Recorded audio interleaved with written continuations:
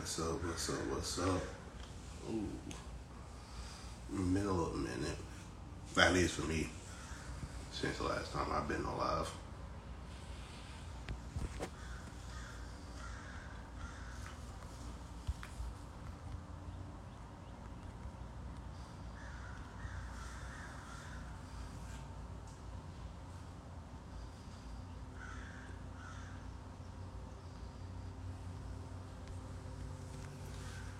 If you guys don't know by now, I'm gonna be going live with Chris Phillips of the Spurs Up Show. I'm just gonna be, chopping it up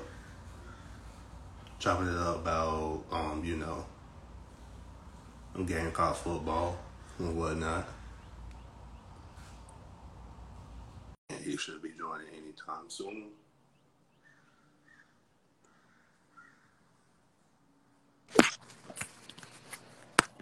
Yo, what's up, man? What's going on? You all right? What's up, man? How you been? Here, let me grab my AirPods. Okay. Yeah, make it a little bit easier on us. Yes, sir. Yes, sir. What's going on, man? How are you? Can't believe. I'm good, man. I'm good. Just I was gonna do it outside, but it looked like it's finna rain right now. So I don't know if I should head back in right now. Honestly. Yeah, I'm not in my normal spot, man. Honestly, I'm not in the studio as of right now. I'm kind of going back and forth between Columbia and my home. I'm helping out with the family and stuff like that, and just it's that time of. Yeah, it's that time of year, so just been kind of going back and forth. That's why the backdrop isn't quite what the normal setup would be, but yeah, I appreciate you having me on. Obviously, any opportunity to talk football and talk South Carolina and just talk sports with anybody, man. I'm a big believer in saying yes, so I appreciate you having me for sure.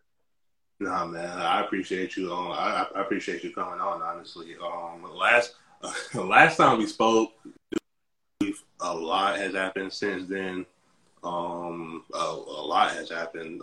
Yeah. When was it? When was the last time we chatted? I know it was a while. Do you remember? Do you remember when specifically it was? It's been a bit. It was New Year's Eve. It was December 31st, right. 2020. Yeah. We was pretty much talking about what to really expect from Beamer. I kind of want to go back into that, but first I gotta get your initial reaction.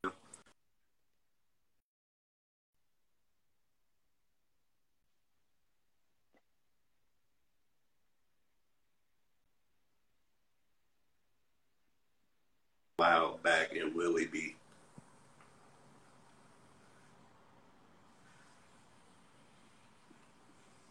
Say it again. Sorry, yeah, it cut out a little bit there. You're cutting out a little bit.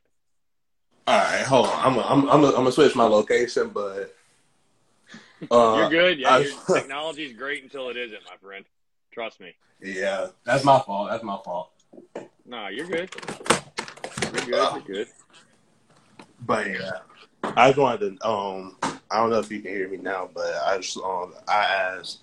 Yeah, what was your initial reaction? Yeah, I just wanted to.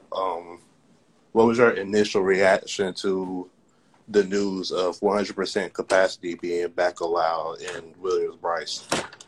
Oh, I mean, it's how can you be anything but elated, right? After last season and tailgating was really a shell of itself, and I was fortunate enough to go to a few games. I actually traveled, went on the road to LSU, and I went to two of the last South kind of home games. I went to Georgia and Missouri, and obviously it was a very, very strange year. I'm not somebody that, obviously on my show, nobody tunes in to hear my opinions on the pandemic and how to handle things of that nature. But, we all just kept saying the same thing. Hey, whatever it takes, let's just get back to 100% capacity and have game day as it once was again and have fans in the stadium. There's nothing like 80,000 strong inside Williams-Brice and that game day atmosphere and that home field advantage. And, that goes for every single stadium, man, just getting fans back because it's so big in college football and it makes such a difference. And, no, I mean, the news when I heard it, I wasn't surprised. I mean, I fully expect this to go back to that.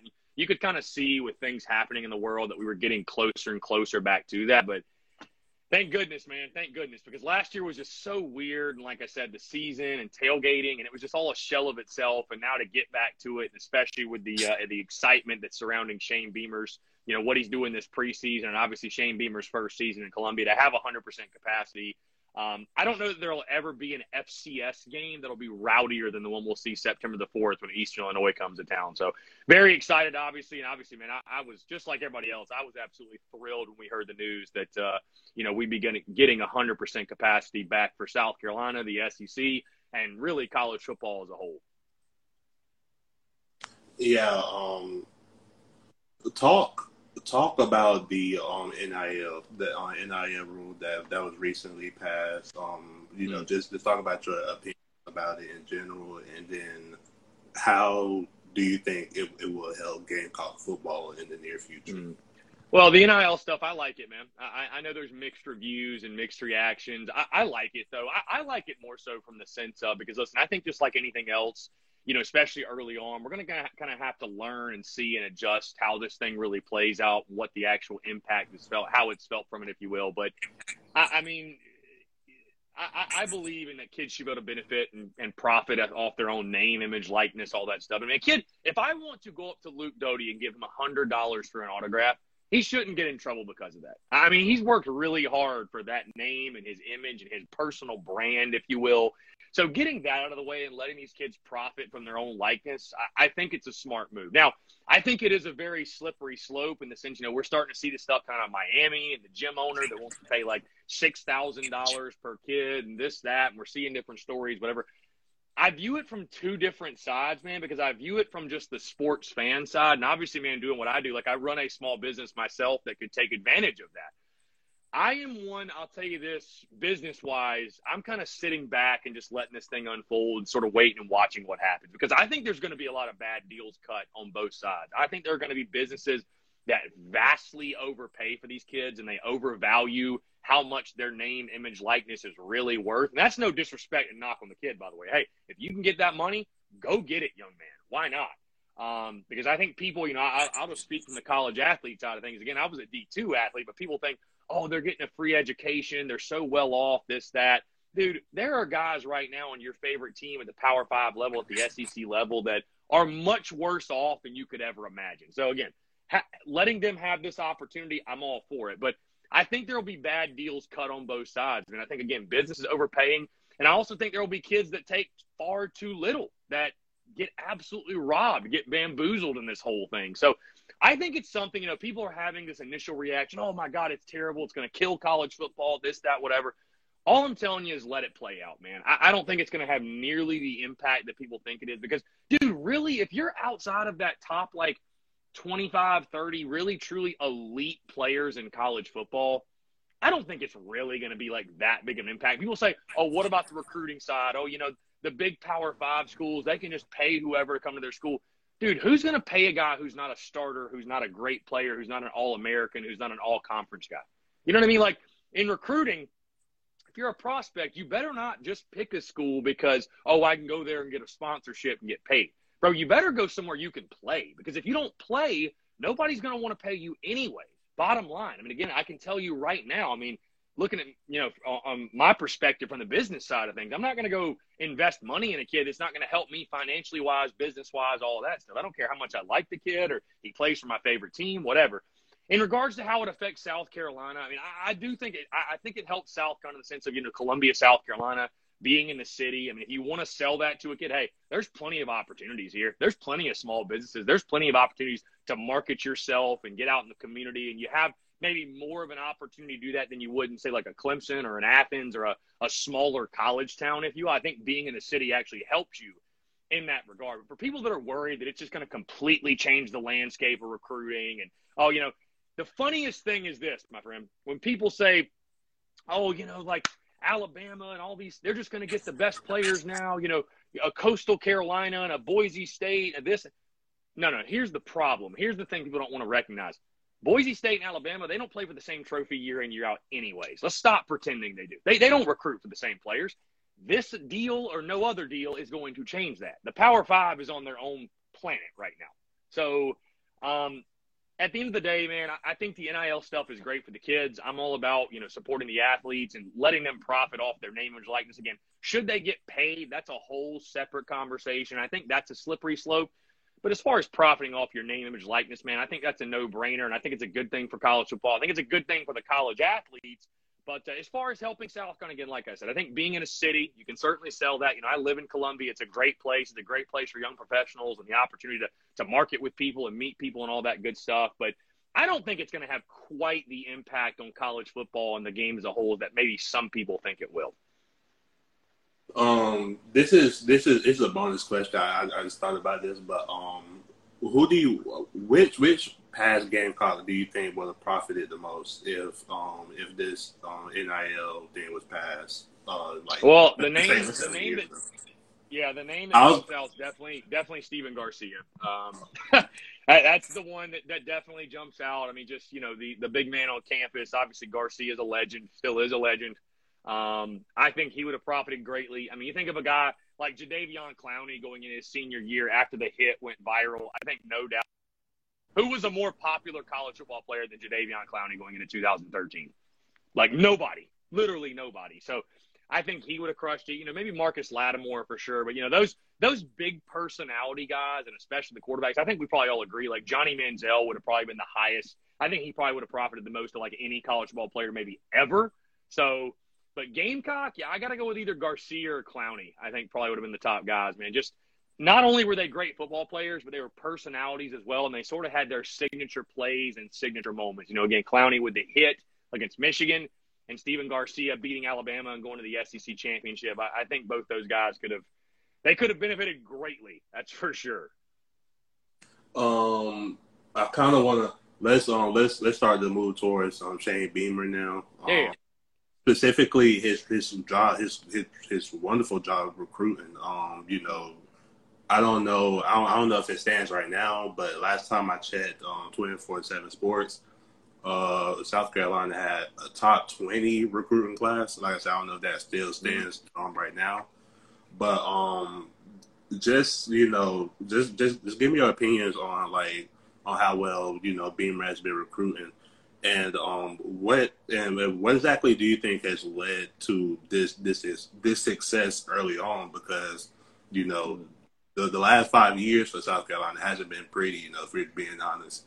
So it's been incredible. I mean, you have to give all the credit in the world to Shane Beamer, his coaching staff, and man, I think when you really boil it down to it, if you want me to summarize why they've been able to find such success on the recruiting trail, I think when you have a really positive, enthusiastic attitude and you work your tail off and you really believe in what you're doing, and when you have a bunch of people in the building, in the facility that, believes in one another, loves where they are, and works their asses off and comes together and all fighting towards a common goal, you can do a lot more with a lot less. I also think, speaking of people in the building and actually the building itself, let's talk about getting recruits and prospects back on campus. I think that was a huge thing for South Carolina, certainly everyone.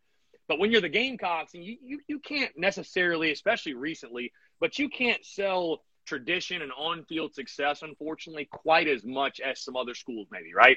But what you can sell at South Carolina is that brand new, shiny $60 million, whatever dollars ops building you have, that indoor facility, the brand new practice fields, the tailgating lots, hey, the stadium, the game day atmosphere, everything South Carolina has to offer in that regard. And again, if you've never seen that ops building, it's second to none when it comes to college football facilities. So getting kids back on campus has certainly helped them. But again, I think Shane Beamer, just what he's done, man, he hired a bunch of assistants and a bunch of elite recruiters that it's an infectious attitude, man. And that momentum, you can certainly feel it from in the building to out on social media within the fan base.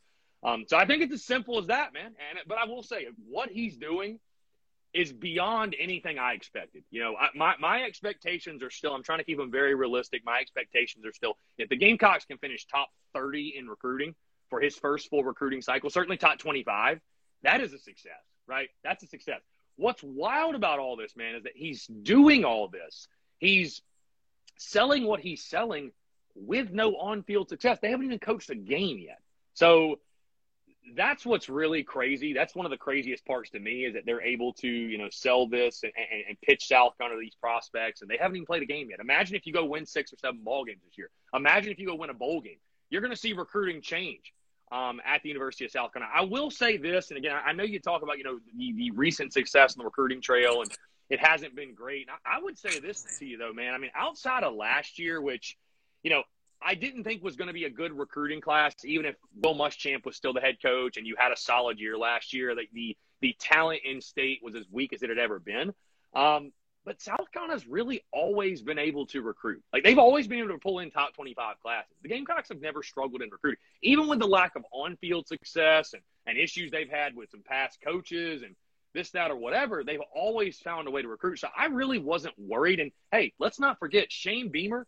He was the mastermind in recruiting back when South Carolina was pulling in the best classes in school history, 2007 to 2010, when they were recruiting some of the best Gamecocks to ever grace the hallways in Columbia, right, to ever grace campus. So I really wasn't worried about the recruiting side of things when Shane Beamer got the job. I guess the biggest surprise is I didn't quite expect to see it take off this quickly. And the way, even beyond the recruiting stuff, because the recruiting is just the product. But to me, it's or the byproduct, excuse me. But what even more so impresses me is the way Shane Beamer's been able to just completely flip the momentum, completely change up the mindset and the feeling around Columbia and the feeling amongst Gamecock Nation, and how he's been able to just, this is a program that was in shambles 7 months ago, right?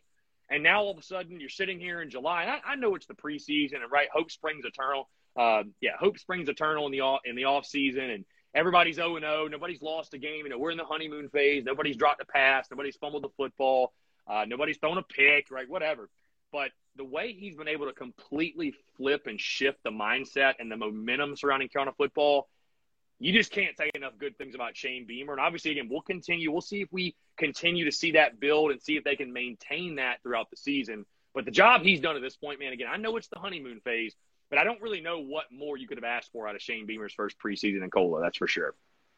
Yeah, just kind of piggybacking off of what you said for a little bit. The one thing that I've been shocked about is the way that he's been selling the city, selling the Carolina and the state too. In the state, it was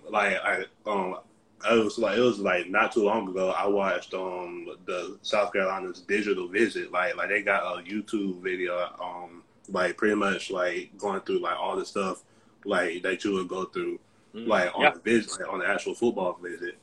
And that's something you can tell pretty much that was 100% Beamer's idea.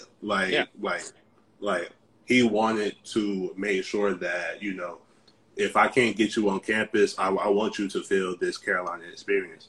And that's something that we as Gamecock fans haven't seen in quite some time. Someone actually be passionate about being a Gamecock. And I think that comes from a guy being bought in, right? I mean, he said it many times. This is his dream job. He wants to be here, and I don't think that was lip service, man. Shane Beamer actually meant it when he said it. So again, when Shane Beamer got hired and the word culture was the thing you heard constantly, just culture, somebody who wants to be here. For a lot of schools, bro, that wouldn't mean anything, right? That would not be nearly the most important quality they were looking for when they were looking for a football coach. But for South Carolina, it is. It's a special place. It's a unique place. It's not the easiest job in the world, and there's a challenge to it. And you need somebody in here that understands that challenge and is willing to embrace it and sees what's special about the University of South Carolina and why it, looking at it glass half full instead of glass half empty, right? Why South Carolina can be, hey, why not us? Like Steve Spurrier said. So, I think that's just a reflection of that, man. I think when you have somebody, like I said, that's truly bought in and is passionate about it and believes in it, that comes out in their daily actions and words. And, also shout out to Justin King and that media team they have that's done a great job of putting that stuff together. And the Gamecocks, I think, did about as good a job as you can do when you weren't allowed to have prospects on campus of trying to display that and display the city and display everything that USC has to offer. But, no, man, again, like I said, I think it's just truly a byproduct of when you have someone on campus that truly believes in what you're doing and wants to be there and believes in the vision of what it can be. I think you're seeing the byproduct. And like I said, it is crazy. It's wild that we have to to me, it feels like it's kind of wild that we have to even distinct that. It's like, dude, if you're getting paid to be a head football coach at a school, you'd think they want to be there and believe in it. But, hey, as we saw before, things were very broken. They were much more broken than we thought they were. So it's just been a great change of pace as a whole, man, to see what Shane Beamer's brought to South Carolina. It's truly incredible. I was watching your interview with Josh Pate a few days ago. For those who don't know, Josh Pate, he has his own show, late cut, I think, on 24/7 on sports. Yeah, does a great job. Josh, an awesome dude. Yeah, he's one of my favorite. But something interesting that he said concerning one of the bigger recruits that we have, quarterback Braden Davis. He said I think I've kind of forgot. I'm gonna paraphrase a little bit, but he said Braden Davis is probably going to be like the most important piece that we have at South Carolina. For years to come. I kind of agree with that. Because college football is simple. You know what I'm saying? You find the one quarterback, and you pretty much find the one quarterback, and the quarterback domino will fall. The snowball effect will happen.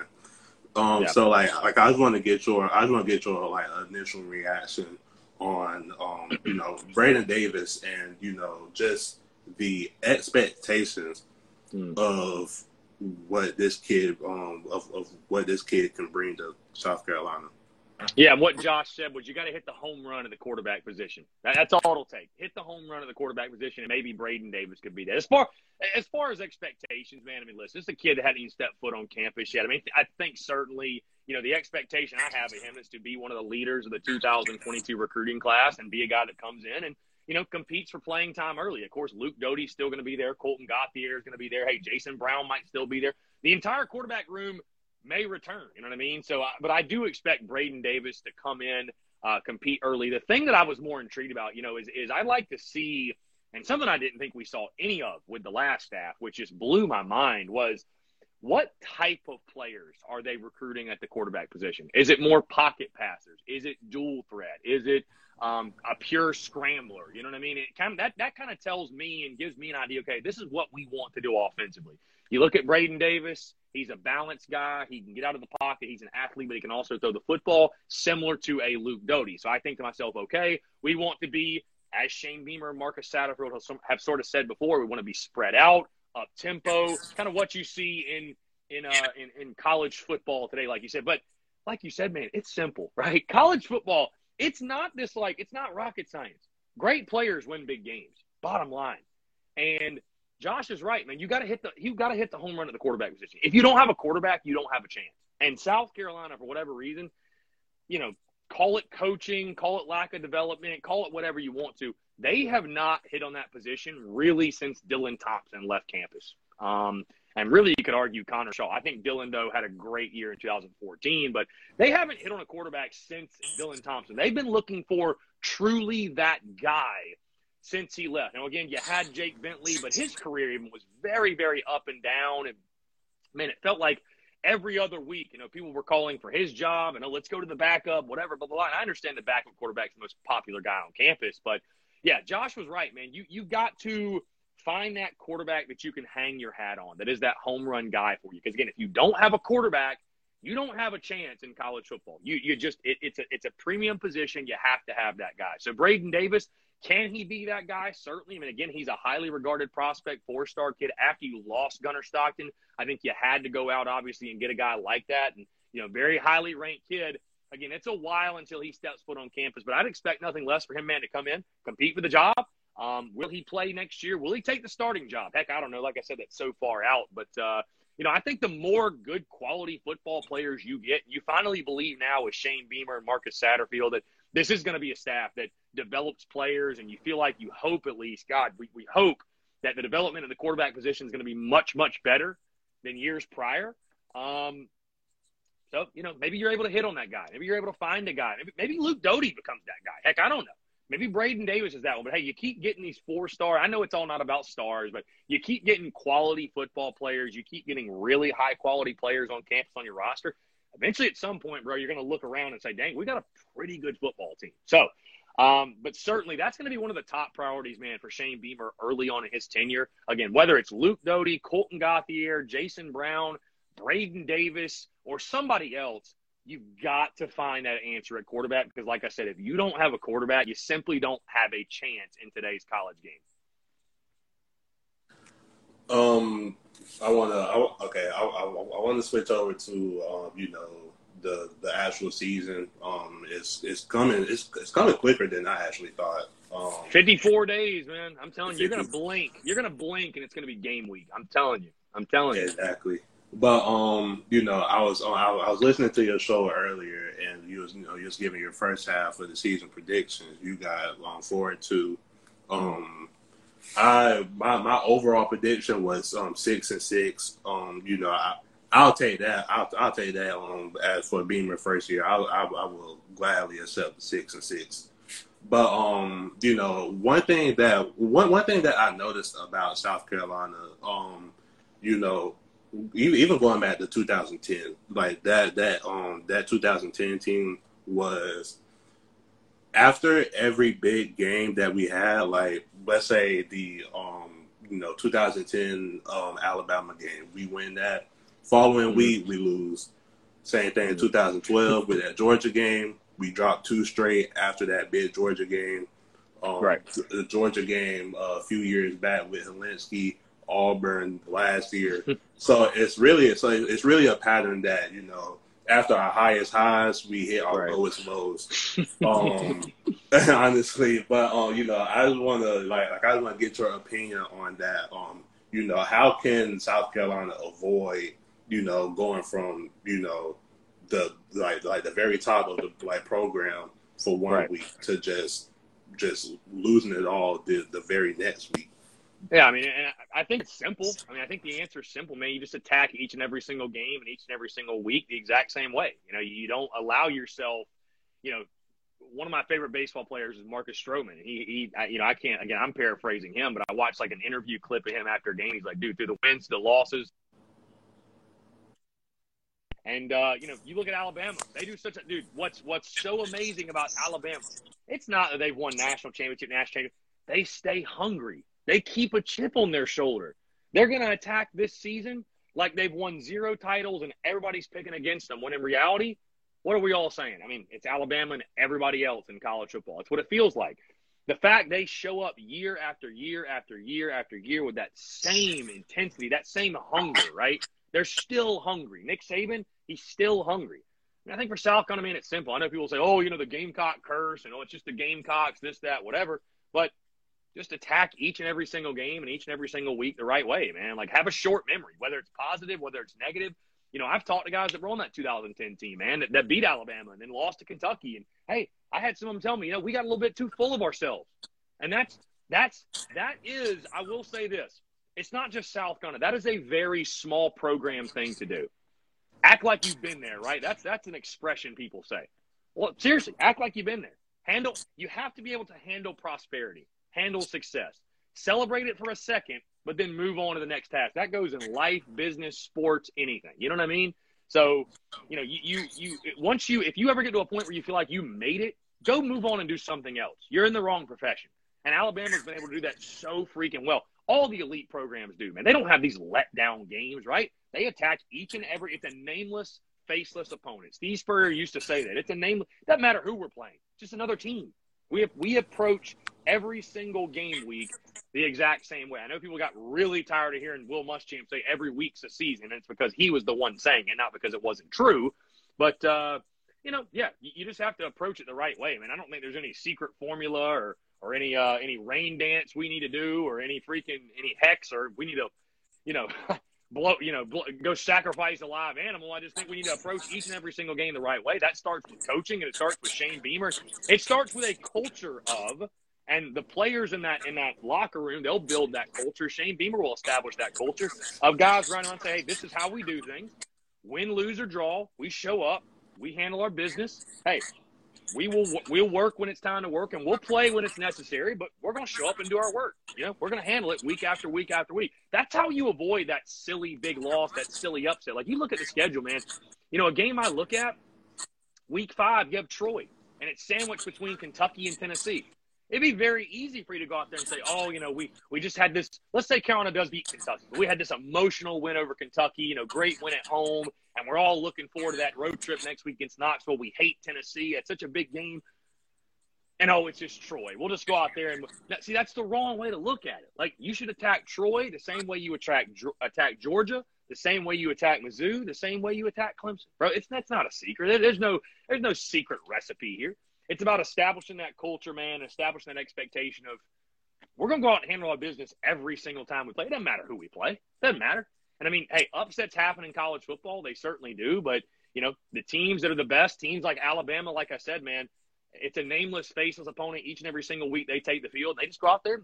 They handle their business. Nothing special. And whether it's a win, whether it's a loss, they expect to win. It's not something, you know what I mean? They expect to win. So, again, like I said, man, a long story short, to condense the answer, go out there, establish the culture of we're going to go out there and handle our business week after week and approach each opponent the exact same and just take care of our business. That's pretty much it. That's how you avoid, I think, these silly upsets, if you will, or avoid the highs, the roller coaster highs and lows like you mentioned earlier.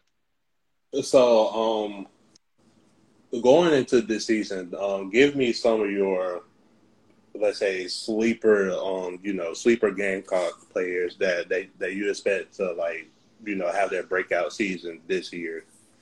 You know what's funny about that question, man, is couldn't you say everybody on our team's a sleeper at this point?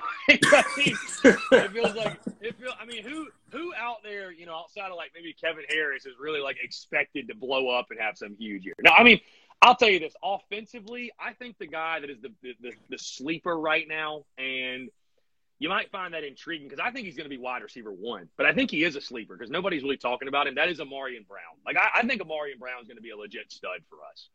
If nothing else, I think he's going to be that threat on the outside that we absolutely have to have that'll at least make defenses be honest. I mean, if you look at his film, as long as he's healthy now, I know he was banged up in the spring or whatever, but I think that was more of precautionary. But, bro, you look at his film at Georgia Tech. I mean, this is a kid that was shredding some very good defenses, Clemson included. So I think Amarian Brown is a guy nobody's talking about offensively. Nobody's really looking at the wide receiver position.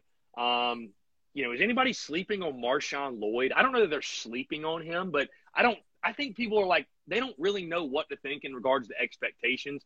Dude, if he's healthy, he's going to have a monster year for you. Hey, why not Luke Doty, right? PFF. I know people don't really give a rat's ass what PFF thinks because they don't really think highly of South Carolina, but PFF ranked Luke Doty, in case you missed this, folks, 125th out of 130 quarterbacks. Listen, I think the quarterback position is a question mark for South Carolina, but that is far too low for Luke Doty and his athleticism and his skill set, and I think what he'll be able to do in Shane Beamer and Marcus Satterfield's offense. Defensively, I would probably say Cam Smith is a guy that, is he being slept on?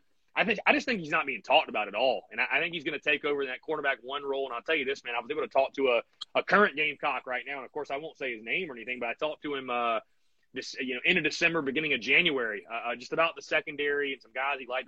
He told me that Cam Smith was the best pure corner on that roster last year, including guys named J.C. Horn and Israel Mukwamu. So Cam Smith has obviously got some hella good upside if you got guys talking about him in that way. So I think Cam Smith's certainly a guy. I think Mo Kaba could have a really, really big year at the linebacker position. And then, I don't know if he's being slept on, but I think Jordan Birch is going to blow up this year. I think Jordan Birch is going to have a monster year for you defensively, along with really all of his buddies down there on the defensive line. But like I told you, man, that's such an interesting question because, there are guys that even if they're not sleepers, maybe I don't think a Jordan Birch is considered a sleeper in our mind, but in the national landscape, there's nobody talking about Jordan Birch. There's nobody talking about Cam Smith, right? So, dude, we have a lot of guys that should have a chip on their shoulder coming in this season, and I think that's a good thing. I think that will bode well for South Carolina. Kind of piggybacking off the same question, I wanted to know, going into this season, what do you have as your best position group and your worst position group? Mm-hmm. Best position offense.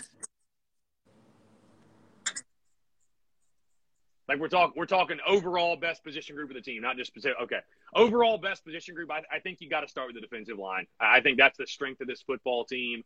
You look at guys like J.J. Nigbare, Brad Johnson, Aaron Sterling, Jordan Burke, Zach Pickens, Rick Sandage, Tonka Hemingway, Jabari Ellis, guys that I'm probably even forgetting right now. Jordan Strawn, the guy from Georgia State, the sack master who led college football in sacks a year ago. You just look at the sheer athleticism and talent on that defensive front. That's going to be the strength of this football team, no question. Certainly the strength of defense, and the Gamecocks will lean on that defensive line in every single game they play this year to generate a pass rush and help a very, very suspect secondary. The weakest position group of this team, I just mentioned the secondary. It's got to be either the wide receivers or the secondary. And I would probably say the secondary only because of the depth issues. At wide receiver, you have plenty of options. There's plenty of guys in that room, right? You just got to go out and find some dudes. I've said that many times this preseason. In the secondary, and I think Shane Beamer and company have done a fantastic job addressing that room, bringing in guys like Karan Pruntney, Marcellus Dial, Tyrese Ross, the kid from Washington State. They've done a really good job in the transfer portal trying to boost that room as much as they can. But I think depth is still kind of an issue there. I think it is. I think depth's an issue. I think your starting five might be okay. But, man, I still think you have to say to yourself the secondary is extremely suspect going into the season until they prove you otherwise. Again, they're going to be leaning on that pass rush to help them out. And so, yeah, I'd say, again, it's either the secondary or the wide receivers, but I'd say secondary just because depth is a concern for me. Especially, we haven't even, and nobody wants to talk about it, of course, and knock on wood, nobody wants to talk about the injury bug. God forbid injuries hit this football team in any freaking way because you just can't afford it, especially in the secondary. You cannot afford it. So I would say the secondary is probably your biggest deficiency, and I would say the defensive line certainly your strength on this team. Looking at it, looking at the SEC as a whole, and I think you said this in one of your previous podcasts, but this SEC conference, specifically the East, is probably is one of the most down years that we're gonna see. So I kind of wanted you to give your opinion. Outside of Georgia, of course. Right. I think I should mention that, honestly. But, outside of Georgia, where can you see South Carolina falling, end of the season division rankings? Yeah. And I think it was Heather Dinich, right, that said it was the weakest division in college football, which I think is most certainly a stretch because I think the Pac-12 still exists. I think it's like the Pac-12 South. It's just absolute garbage. But, yeah, man, you speak on the SEC East, and you're right. It's wide open, man. And I would say this. If there was ever a time for South Carolina to make a coaching change and have Shane Beamer enter into the SEC East, enter in the SEC, is there any time better than now? I mean, the opportunity's there, man. Because like you said, it's Georgia, and then there's a huge gap. And then there's Florida, I think, below them. And then there's another huge gap. So, I think certainly this is a great opportunity for Shane Beamer coming into the SEC East. Without giving away my predictions, because I'm going to actually have part 2 and going to predict the last 6 games of the season. And I'll tell you this, man. So I've got one of these SEC helmet schedules right here. You see this one's blank, right? I have another one, though. It's across the room. Every game is filled out. I will be ready to drop every single one of these on Friday. We'll probably put a graphic together or something. You guys will know my official exactly, 1 through 7, how this finishes up. I'll tell you this. I could see South Carolina finishing anywhere as high as 3rd. You could also see them finishing as low as 6th. And it's going to come down to a lot of swing games. Auburn, Kentucky, Tennessee, Mizzou. Those are the 4 big swing games. I listed Florida as a swing game as well. But realistically, I think that one's probably, if I had a gun to head right now, am I picking it a win or a loss? I would probably pick it a loss. Again, I'm trying not to spoil the predictions. I'm trying to leave a cliffhanger for Thursday's podcast. But, I think it does set up well for South Carolina. Them coming off of the bye week, Florida coming off of the Georgia game. I think it sets up well for the Gamecocks to pull that upset. But, I think picking South Carolina probably 5th or 6th in the East is probably the right spot.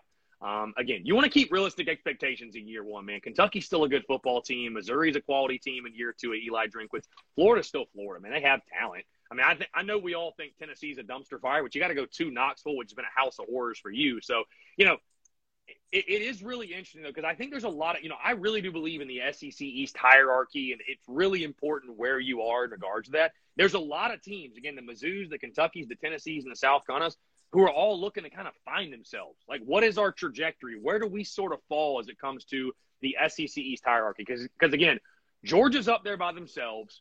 Florida's sort of that second tier. I know they lost a lot, but it's still Florida. They have a talented football team. They've recruited well, no question. But after that, it's like, who's going to be that other team outside of Florida that pushes Georgia for the SEC East? Let's say in the next 5 years, right? Who's going to be that team?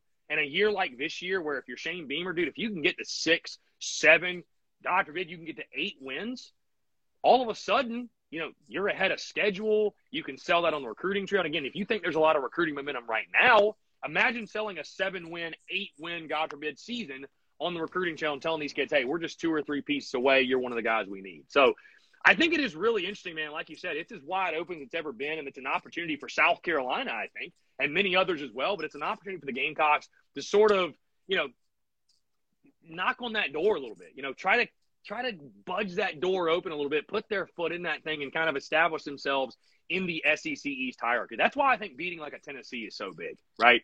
Beating a Tennessee is huge. You want to be like as ahead of as many teams as you can. And if you lose to Tennessee, and if you finish 6th in the East, like many have projected, it's like, dude, there's only one team behind you, and they're Vandy. Vandy ain't competing for the East anytime soon. So the SEC East stuff, man, the hierarchy stuff, I think it's really important. But hey, this is a great opportunity for Shane Beamer and company, man. Like I said, you could not have asked. Hey, this is a much more favorable situation than when Steve Spurrier took over. Because when he took over, right, it was Florida, Georgia, Tennessee, the big 3.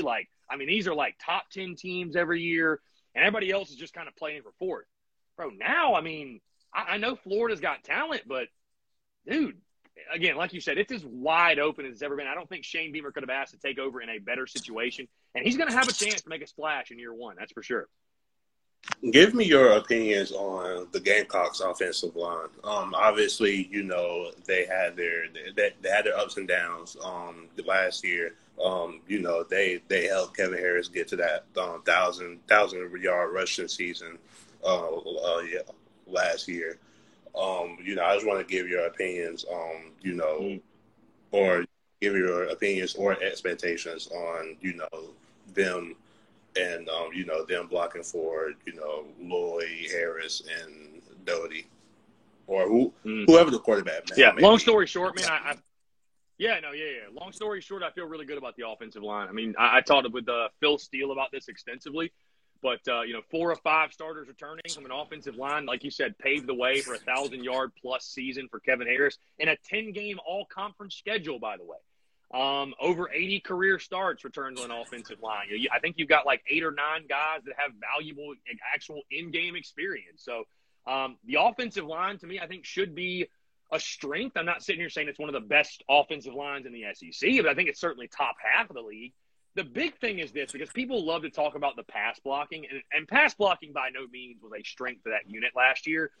But I think that unit got sort of, they've caught the raw end of the deal in regards to those sack numbers and people looking at that and saying, oh, the offensive line was just terrible, couldn't pass block at all. Well, when you have a guy like Colin Hill, and no disrespect to Colin Hill, by the way, totally appreciate what he did for the Gamecocks, but when you have a guy like Colin Hill that is a complete statue back there, and you're getting behind the sticks on first down, and defenses know they can pin their ears back, it's going to make the sack numbers look really, really ugly. So I think with, the return of Kevin Harris, Marshawn Lloyd, you're going to run the football. I expect the running game to be fine. And then having an athletic quarterback. I'm going to break down offense, defense, special teams, all that starting next week. I think offensively, dude, having an athletic quarterback is going to help this team so much. I think it's going to help this team immensely. I think it'll be the difference maker offensively. And it'll certainly help the offensive line. But again, you got to like what you have. 4 or 5 starters returning, over 80 starts. Feel good about that unit overall. Can you I think you have a question. Davidson Lynch asks, what do we have to do to make a bowl game? If I had to pick, all right, I think there's many things that probably need to go right. If I had to pick one thing, though, man, I think Luke Doty has to be that guy. You got to find the answer at quarterback. I think your defensive line, those guys are athletes. They're studs. They're going to cause havoc all season long. I think your secondary will probably just kind of be is what it is. You just need it to be serviceable. Kevin Harris, Marshawn Lloyd are going to do their thing. Wide receivers are deficiency. Quarterback's the biggest question, right? And like I said earlier, if you do not have a quarterback, you do not have a chance. Luke Doty's got to pan out and be that guy, right? And I know some fans, we love to have the conversation of who's QB1. I can tell you right now it's Luke Doty. And if he wasn't QB1, Shane Beamer would not have come out and named him the starter after the spring game. So right now we're all going to assume that it's going to be Luke Doty. Right? Again, I don't care who it is. I just want to win football games. If it's Jason Brown, fine. If it's Colton Gauthier, fine. Heck, if it's Connor Jordan, cool. But that position has to figure itself out. And I'm not saying Luke Doty has to go out there and throw for 5,000 yards and be some all-SEC caliber player, but he's got to be a serviceable option, right? He's got to be a serviceable option. Don't lose games for South Carolina. Be smart with the football. Don't turn it over. When you do pass, be efficient with it and keep defenses honest with your athleticism. You do all those things and make that spectacular highlight play every now and then. You had a successful year, and I think you can get the Gamecocks to a bowl game, but you've got to figure that position out. You will not make a bowl game with average to below average quarterback play. You just won't. You just won't, bottom line, dude. I'm telling you, South Carolina was rolling into games last year, and like I said, all respect to Colin Hill. I appreciate what he did. And heck, believe it or not, I was one of the biggest Colin Hill defenders. I'm sure you remember that. I was a Colin Hill defender last year. I never thought I'd see the day where I was defending a guy like Colin Hill. But, this team had many other problems outside of Colin Hill. But, his lack of mobility, and that's putting it very kindly, his lack of mobility, it killed this football team. It just killed this football team, especially when you didn't have any weapons on the outside and you had who you had calling plays and sort of the philosophies that you all offensively. So long story short, the thing that has to go right for South Carolina to make a bowl game, quarterback, whoever it is, Luke Doty, Jason Brown, Colton Gauthier. I tend to think it's going to be Luke Doty. Luke Doty's got to evolve into that consistent player you can depend on game after game after game. Again, he doesn't have to be a hero. Does not have to be a hero, doesn't have to go do anything crazy, but he can't lose games for you either. So figure out quarterback, and I think a bowl game is realistic in 2021. Chris, I want to move on off of Gamecock football. Last time we did this, it was hilarious to me, at least. Get your opinion on Dabo, but I'm not going to ask you about Dabo, but I wanted to get your opinion on what game that's not Gamecock football. What game are you most excited for, or anticipating the most? Well, I mean, it's hard not to say Georgia Clemson, man. I think that's probably. And listen, I'm ecstatic. We have a night game week 1. Wouldn't change it for anything. I would be lying if I said that I wasn't looking forward to watching that Georgia Clemson game that night because I thought it was almost a damn guarantee we're going to play EIU at noon. So we don't even really get to watch it, but I think that's probably going to be the game of the year, man. I think Georgia Clemson's probably the game of the year. It's without a doubt going to be the most talent showcased on the field in a college football game this season, I would say. If I had to pick one outside of that's like maybe a dark horse, I will tell you this. I think that matchup, Texas A&M, Alabama, October the 9th, in College Station, I think A&M is the one team that can really challenge Alabama for the SEC West. I think that's going to be an awesome football game. I think A&M is a really, really good team. And again, I think that's the only team that can really challenge them. So I think that's a great game. Florida, Georgia is always fun to watch. Florida at LSU, that's turned into a real, a heck of a rivalry. Those two teams absolutely hate each other. I'll tell you a sneaky good one, man. Getting outside of the SEC, I mean, it's an SEC game still, but a non-conference game. Week 1, LSU at UCLA. I've actually got UCLA beating LSU. So I think UCLA is a lot better than some people think. And I think I still don't know that I really believe in LSU.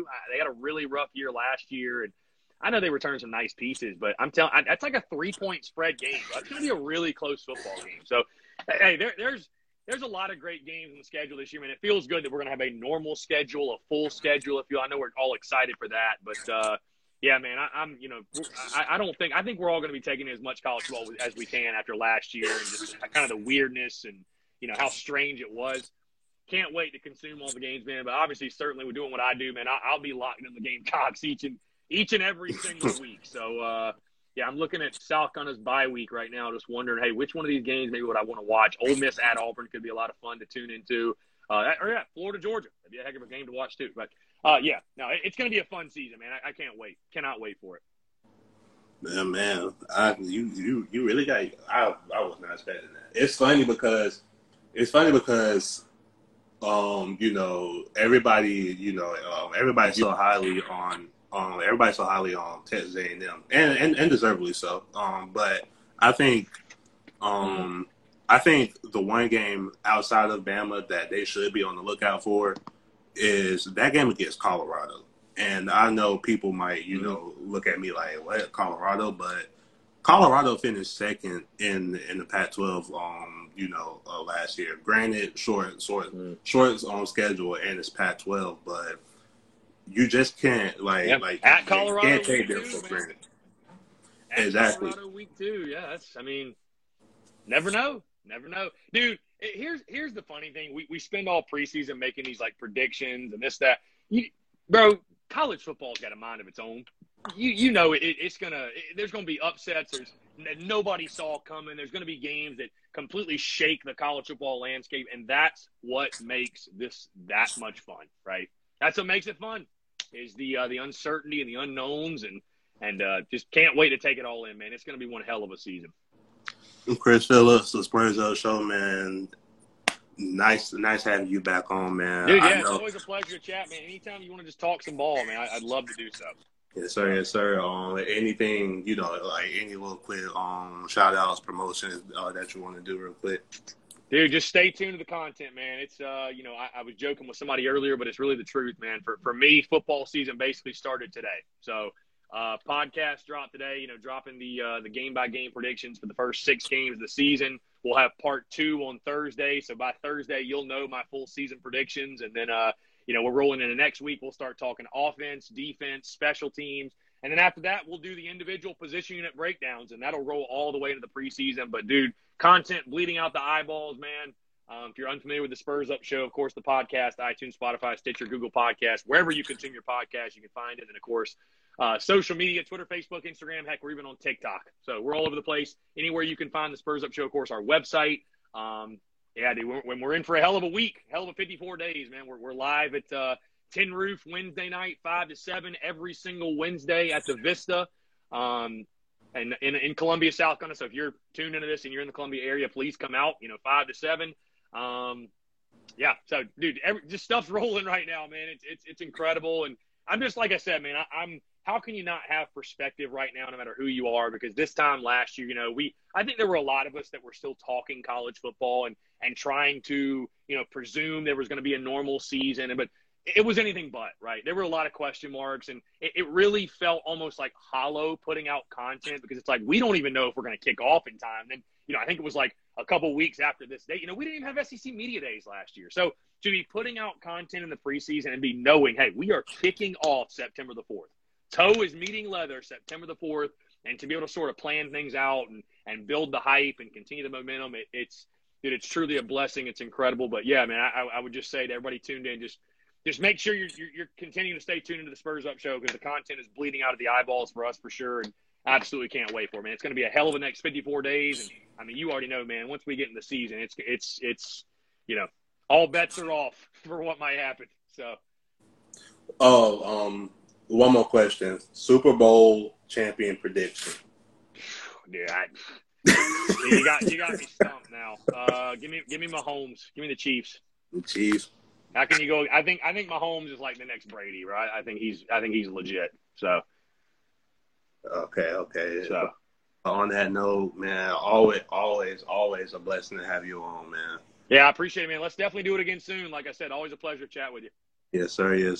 And you guys make sure you go follow Chris Phillips, the Spurs Up Show. My name is Zaire Davis, talking football, and we are